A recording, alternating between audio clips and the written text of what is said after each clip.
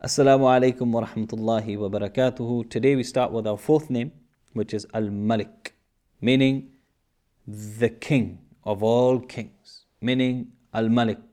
And we go to the Quran ayat here, which is in Surah Hashir, which says, هو الله الذي لا إله إلا هو الملك القدوس السلام المؤمن المهيمن العزيز الجبار المتكبر سبحان الله أما يشركون.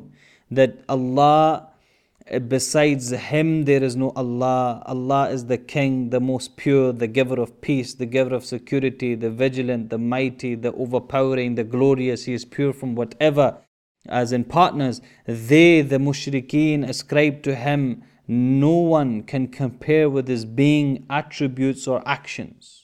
Allah has made it clear that He is Al-Malikul Quddus. Allah is the King of all kings. Allah is the one who made the earth. Allah is the one who made the seventh heaven. Allah is the one who made the sun, the moon, the stars, the human race, the animals, the food. Allah is the one who controls the weather, the climate. Allah is in charge of everything. So Allah is Al-Malik.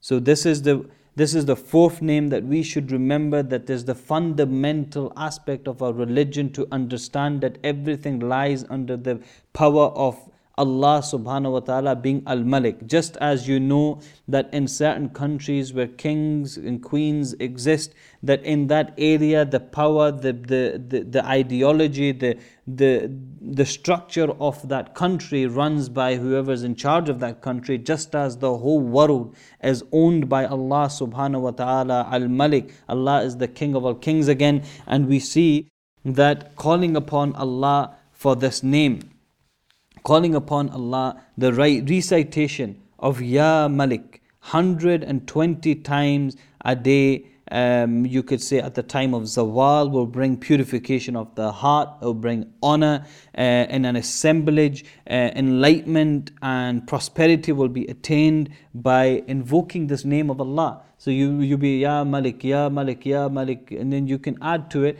Al-Malikul Quddus, As-Salamul Mu'minul Muhaiminu, and so on. You can go on like that. But Al-Malik, to understand that you're saying to Allah that we know that Allah, that you are the King of all kings. Nothing can happen without your permission. So we understand that Allah is the King. And with this, that we turn to Allah for all of our problems. And then you see that the Shaykh here has attributed the dua to this name, which is Subhanaka Allahumma wa bihamdika la ilaha illa anta astaghfiruka wa atubu ilaik. The meaning of this dua is, glory be to Thee, O Allah.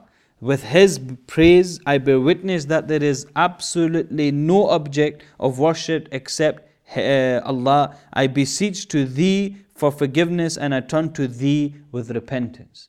Because we know that no you could say satisfaction to mankind will ever be attained by going to anybody, to going to any king of the world other than Al-Malik. May Allah subhanahu wa ta'ala give us the ability to understand His status, His role, and who He is. He's the King of all kings. And may Allah subhanahu wa ta'ala give us the ability to memorize this name and go forward to the next name. And we finish off by saying the law of Allah is applicable to everyone.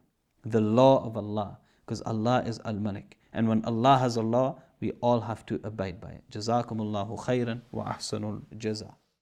حي على الفلاح.